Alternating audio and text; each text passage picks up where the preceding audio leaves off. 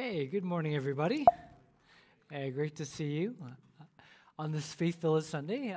It's a special Sunday for us because it's all ages. So, young and old, new to the faith, veteran, believer alike, we're all gathered together today, whether online or in person in this room, to be able to focus on God and to receive from God, to listen to what He has to lead us through in today's worship gathering. So this is a special time, and today in particular, we're going to be talking about where our Faith Village vision comes from.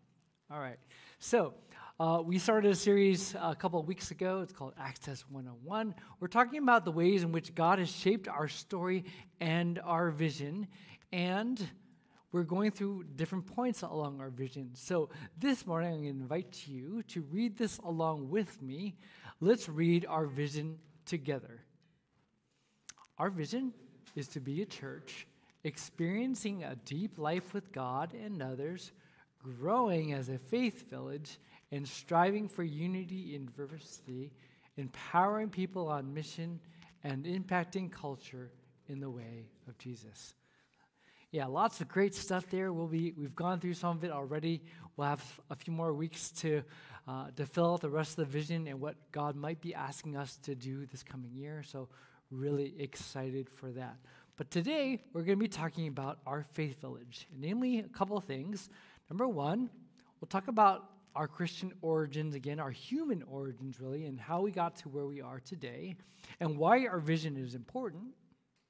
Then secondly, we'll talk about how Jesus gave this new vision for us, and we'll talk about the origins for where we are going with this faith village. And finally, we're going to be doing some blessings in our environment. We're going to be turning our attention to ways in which we can pray together for our faith village.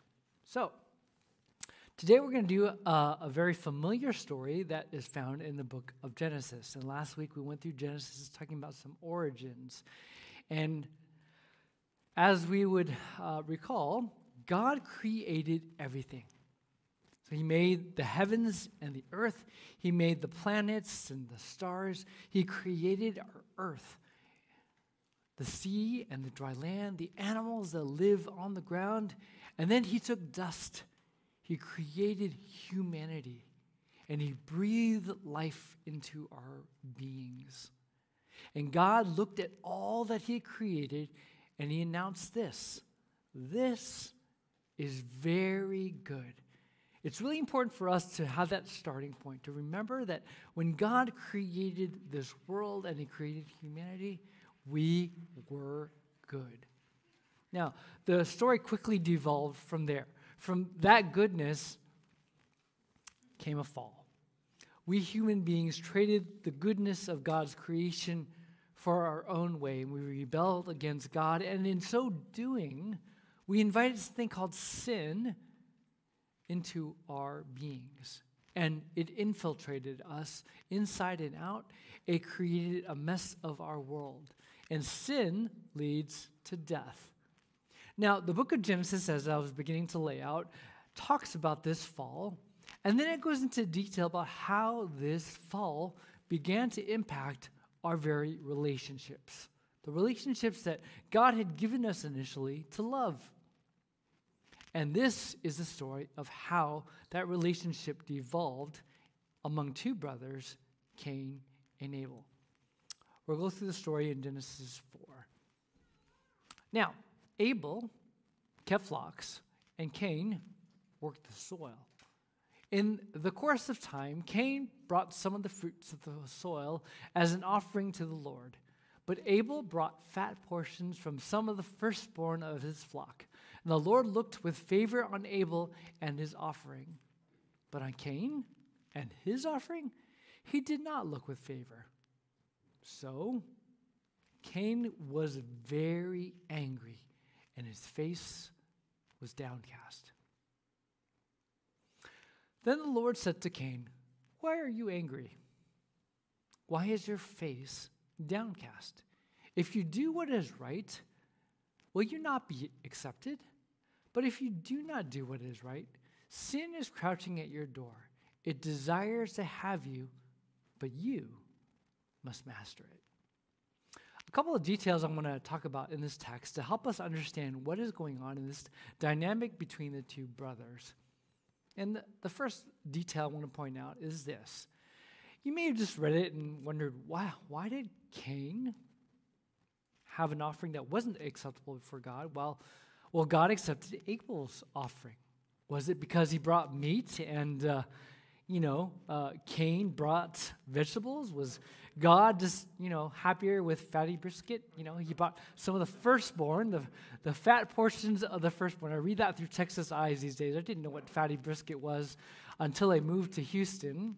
But no, that would not be the right interpretation. God actually honored Abel's offering here because he brought the best of the best. In the ancient world, this would have been the best portion of meat that he could have brought. This meant that Abel took some thought. He brought to God something that was worthwhile in his own kind of responsibility, his own realm of responsibility and work, and said, you know what? I'm thankful to God. I want God to be honored in this offering. Now, when it comes to Cain, it says he brought an offering too, but it doesn't go into too much detail other than the fact that he just brought some of his work. So, it goes on from here to say that Cain was very angry. I don't know what anger is like for you, or if you can remember the last time you were really, really mad at something. I mean, it says here that Cain was so upset that it showed all over his face. I mean, a lot of us these days, when we're angry, we try to hide it at least in, polite culture. You might be angry at something, but you're not going to let it show all over your face. But Cain, he was really mad to the point in which he was going throughout his day furious about this situation. So God steps in, and he asks this question: why are you angry? And why is your face downcast? God asks Cain to do a little introspection here, to ask and to analyze what's behind all the anger. And just as a side note, in the spiritual life, anger is most certainly something to pay attention to. Not necessarily a bad or good thing immediately, but it can be a signal that there is something that is going on in our souls that's worthy of looking more deeply at, to analyze. And this is exactly what God does with Cain. And then finally, God gives this warning: sin is crouching at your door. The language that God uses to describe sin is that of a wild animal. There's a wild animal right outside your door that desires to have you. I grew up next to some wild animals. They were not wild in the typical sense. I didn't live in the forest, but I had neighbors who had guard dogs. And the guard dog that lived next door was a wild animal, and at times when he got out, people were really afraid, including myself. And I can imagine when I read this passage, I think of my dog, that dog I grew up next to. His name was Magnum, and you can imagine what Magnum was like: a German shepherd who was out of control, who bit some neighbors, and would sometimes get out and chase me around the neighborhood. God says to Cain, sin is crouching at your door, but you must master it. The sad tale of Cain and Abel is that Cain did not master it. And we read what happens. Cain said to his brother Abel, hey, let's go out to the field. And while they were in the field, Cain attacked his brother Abel and killed him. Then the Lord said to Cain, where is your brother Abel? I don't know, he replied. Am I my brother's keeper? The Lord said, what have you done? Listen, your brother's blood cries out to me from the ground. Now you are under a curse and driven from the ground, which opened its mouth to receive your brother's blood from your hand. When you work the ground, it will no longer yield its crops for you. You will be a restless wanderer on the earth. This is a sad tale, and it's meant to be a tale that we receive to understand the very dangers of what sin can do to our souls, how sin can run wild within our hearts. There are several things I want to point out regarding Cain's life this morning that help us understand this more deeply. So what went wrong with Cain's life? 3 things. The first is pride. So Abel brought an offering that was acceptable to God, and Cain didn't. There was a differential in their life. There was a difference in their work, in the way they approached God, in the way they thought about life. And that difference was very apparent to Cain, so much that it made him angry. But the question really is, what are we to make of this difference?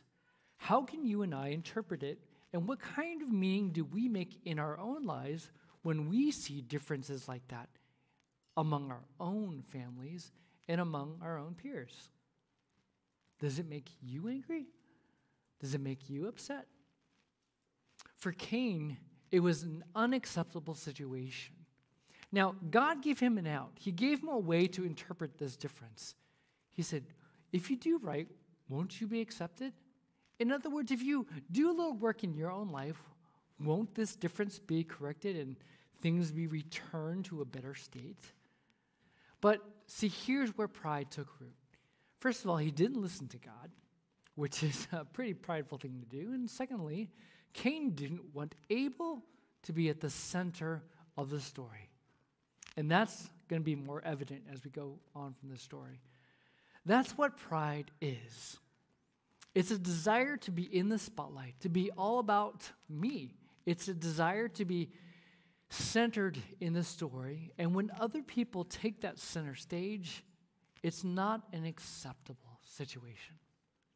Number 2, there's another thing that went kind of haywire in Cain's life.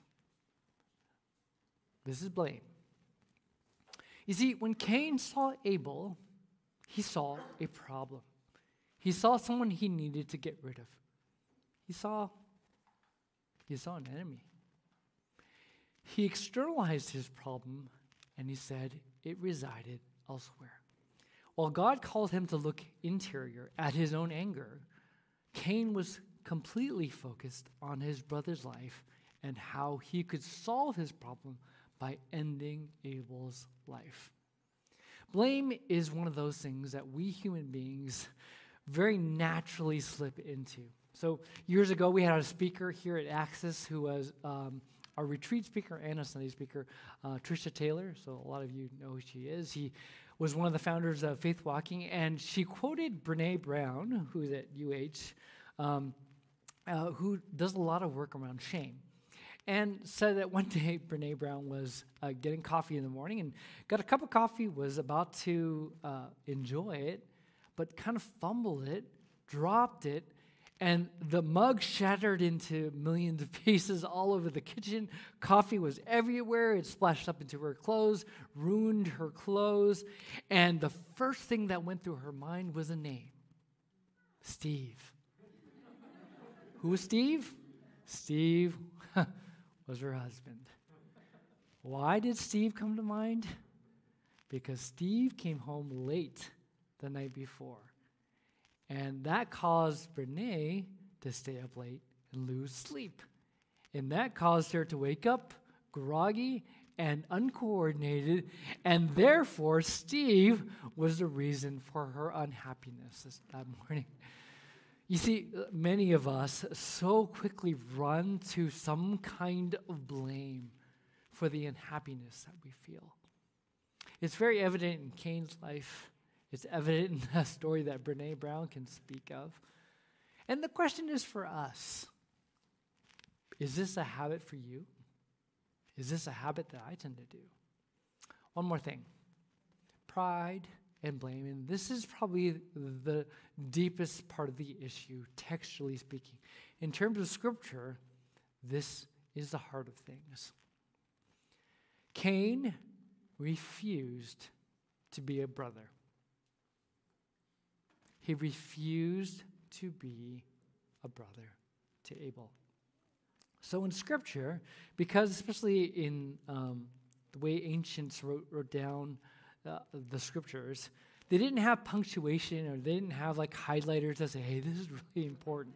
What they simply did was repeat a lot, a literary device to help you understand that something is really important is repetition. And so maybe you could take a quick look here and notice how often brother is repeated.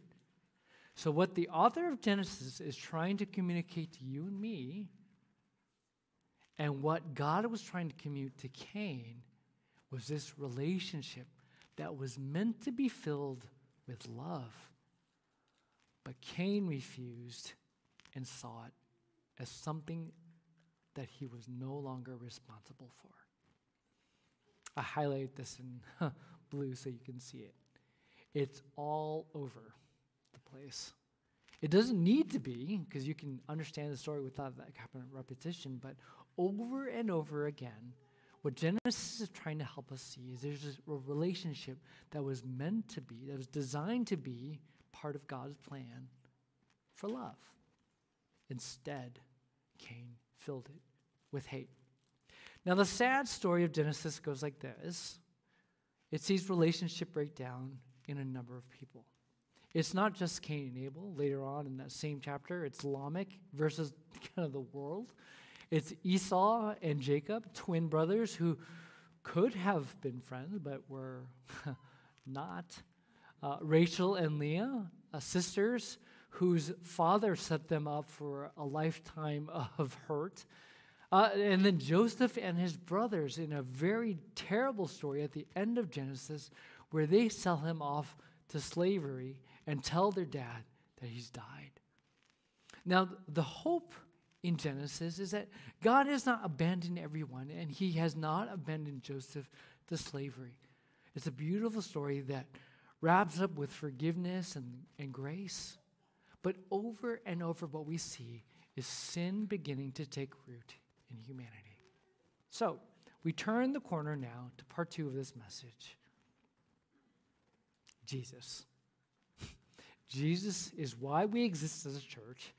It's his offer and invitation to be in the kingdom of God, to be born again, and it's in Jesus that we find repair.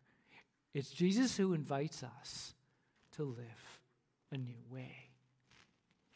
So he does this in particular with those breakdowns that we just mentioned. This is the Faith Village vision. So first of all, with pride.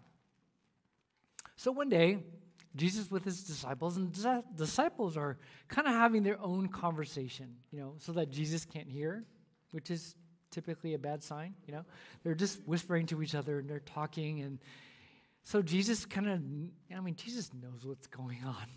And so he asks them, and this is a really awkward moment for them. They came to Capernaum, and when he was in the house, he asked them, what were you discussing on the way? But they kept quiet, for on the way they had argued with one another about who was the greatest. All right, really bad conversation, really awkward thing. And they are so embarrassed by it, they don't even want to tell Jesus what they were just talking about, because they know this is not the way of the kingdom. And yet they were all doing this.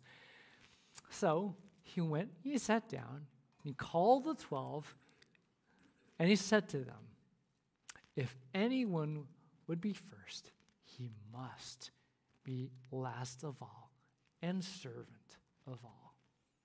Jesus takes their conversation and flips the script around pride. They want to be the greatest. They want to be at the center of the story. They want to be number one. But Jesus says, if any of you are to be great, you must be last and servant of all. Then he does this.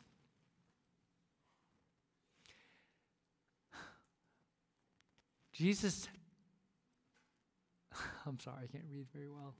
He took a child and he put him in the midst of them, and having in his arms, he said to them, whoever receives one such child in my name receives me, and whoever receives me receives not me, but him who sent me. Jesus takes the story around pride and flips it around, putting a child at the center of their community, and says, if you receive this child, this is the way to go. You see, back in the first century, children were definitely valued. They were important, but they weren't, elevated to the status that we have today, in very child-centered culture. They were important, but they weren't number one. To put a child there in their midst and to ask them to love the child, to care for that child, or to pay that child number one attention, to receive that child, was to pay attention to someone who was not going to give them back status or wealth or any of the things that they were looking for. Loving a child would not make them great, at least not in that culture. There was nothing to be gained, especially that wasn't their own child. And that's some of the brilliance of what Jesus is asking them to do. Now, one of the things about pride is it's kind of like whack-a-mole. You ever play that game where you try and hit the thing that comes out at you, the mole, and as soon as you do, another one pops up? Pride is very much the same way like whack-a-mole. If you're trying to get rid of pride in your life, what you end up realizing is that it just rears its ugly head in some other place in your life, and you're like, oh, okay, I need to deal with pride. And then it comes up somewhere else in your life, and it's one of those things you can't just deal with by going into your own room and trying to figure out ways in which you can be more humble, because you're still focused on yourself at the end of the day. You're still the center of your own story. What it requires you to do, and what Jesus is teaching us to do, is you have to put your eyes on someone else. And when you do that, when you focus on someone else, you begin to decenter yourself and bring someone else higher than yourself. That's reversing pride. This is reversing blame. So another time, Jesus had this to say. Hey, why do you look at the speck of sawdust in your brother's eye and pay no attention to the plank in your own eye? How can you say to your brother, let me take the speck out of your eye, when all the time there is a plank in your own eye? You hypocrite. First, take the plank out of your own eye, and then you will see clearly to remove the speck from your brother's eye. So yeah, Jesus is saying this in a memorable way. It is meant to be funny. So yeah, pictures like ridiculously showing a plank in someone's eye are the point. Jesus wants you to remember. And one of the things that we learn to do about being in good relationship with others, especially as followers of Jesus, is take the first step toward introspection, to self-examine, to confess. For many of us, this is not natural, because the problem is Steve. The problem is somebody else, right? The problem resides in our brother or sister who is doing better than us. And Jesus tells us, first, take a look at yourself. And finally, the Faith Village vision. So one day, Jesus was talking with his disciples. His mother, biological mom, and biological brothers came to see him. And they asked, hey, we're looking all over for you. Where have you been? And they send this message to Jesus. And Jesus is still sitting with the people listening to him. And he says this. Who are my mother, and my brothers? He asked. This is kind of rude, right? Then he looked at those seated in a circle around him and said, "Here are my mother and my brother. Whoever does God's will is my brother and sister and mother." Kids, don't ever say this to your mom or your brother or your dad. This is only something that Jesus can say, okay? So only he can get away with this. Because what he's giving to us in this sense is a new vision for relationships in the kingdom. Jesus is saying that those who follow God's will have now taken on the status of mother and brother and sister. This is the new way of the kingdom. And this is extremely significant because in the first century, everyone was known by their lineage. You were known by your father's name, right? James and John were the sons of Zebedee, right? Everybody knows that. Why? Because that was their identity. They weren't known simply because they fished. In our modern world, everything is about your work and your identity and how much you make or whatever. Back then, it was all about your family. And this was your primary identity. And so the radical words that Jesus gave here upended everything. You will be more known by your kingdom relationships than anything else. Whoever does God's will is my brother and sister and mother. The first century church was this radical collection of people from all walks of life. It included Jewish people and Gentile people, which was unheard of back then. It was this weird mix of culture and, racial ethnic identity. It included slave and free, so socioeconomic status were upended. People were together again. It included male and female in different roles than ever before. So gender roles were all of a sudden being upended in the kingdom of God. Something new was taking place. And this is the vision that we have for our Faith Village. It is to be a place where we can look at one another and say, these new relationships are God-given.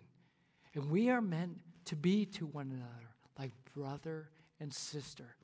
Even though we don't have the same biological upbringing, maybe we don't have the same type of story. Maybe we're from different parts of the world. Maybe we speak different languages. Maybe we have different social status. But in the kingdom of God, God has a bigger plan for us to be family, to be a strong family of faith. And so today, for us to kind of live this out, we're going to do something a little bit different. It's something we're going to try out. We're going to try and do some new blessings. So we have a children's blessing. We've been doing this for like a decade here at Access, where we pray over our youth and our kids before they're released to their classes. So today, I'm going to invite you, if you're here and you're a student, maybe you're your parents are around here, or maybe you have aunts or uncles that are sitting near you. I want you to turn to your parents or your extended family, and I want you to lay your hands on them, and I'm going to ask you to bless them with one hand, and then reach out your hand to any other adult in the room, because these are your aunts and uncles too. I want you to be ready to pray this blessing from Numbers. All right? Ready? Parents, get ready to receive. Adults, get ready to receive. Kids, let's say this. The Lord bless you and keep you. The Lord make his face shine on you and be gracious to you. The Lord turn his face toward you and give you peace.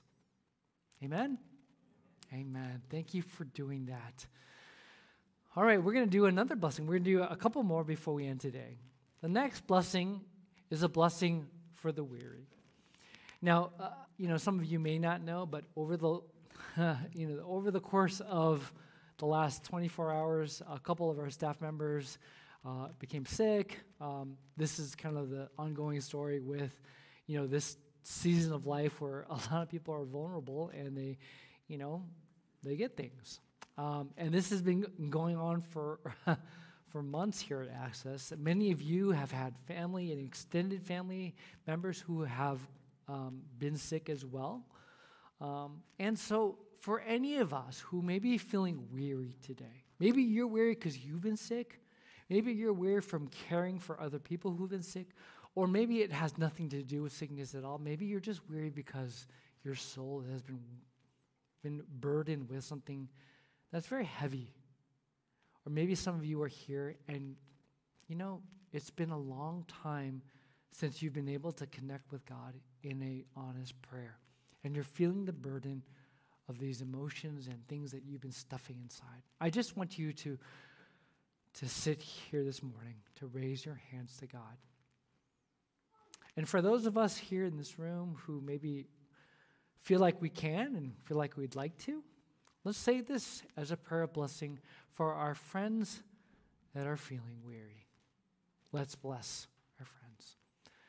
The Lord bless you and keep you. May the Lord lighten your burdens. May he give you new strength.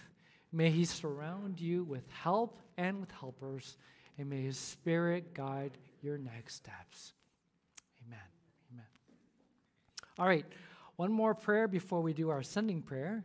And for this last one, I'm going to ask you to think about your neighbors. So think about the people who are on your street. Maybe think about a coworker. Think about maybe your teachers at school, or maybe your classmates. Think about your boss or your coworkers, anything. Today, I'd like us to turn our attention to the folks around us. We have some great neighbors here next to Stebbins. We've been building some relationships with Shadow Oaks and that school. I'm sure they're going through tough times too with all this coronavirus madness. So some of you, if you want to think about that school, please do. Let's all extend a hand out, all of us, and let's this morning pray for our neighbors. The Lord bless you and keep you. May you find faith, hope, and love in Christ. And may he protect you from harm. May he supply you with your deepest needs. Lord, help us to be good neighbors. Amen? Amen. Hey, let's all stand together this morning. And we are going to recite our sending prayer. As we go from this place, let's pray a prayer to go out. Loving God, through all our years, let the church be a community where we learn about love and practice it, where we who wish good in the faith, who wish to abandon everything that cheapens our discipleship, where we discover gifts and offer them. And may your Spirit guide us toward joy and generosity. In Jesus' name, in the way of Jesus. Amen. Amen. Hey, before you go today, a couple of things I want to bring to your attention. Number one, we have some sign-ups for small groups. And this is a great way for you to enter into the Faith Village a little bit more deeply. And I know right now there may be a number of different obligations that you feel like you need to get to, but I really encourage you, make time for small groups. Sign up for some of the new ones. Some of our group leaders are here. You can ask them more about what it's like. So Victor is here in the front.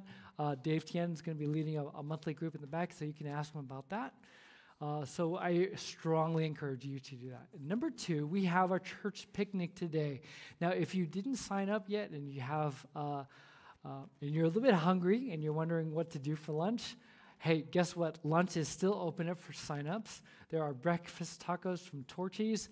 Go to the website, go on your phones, and just sign up there. There's enough to go around, and just we're not going to exchange any cash at the park, but that's a great way for you to sign up. And we welcome you to join us at Nob Hill Park. So see you there. All right, take care.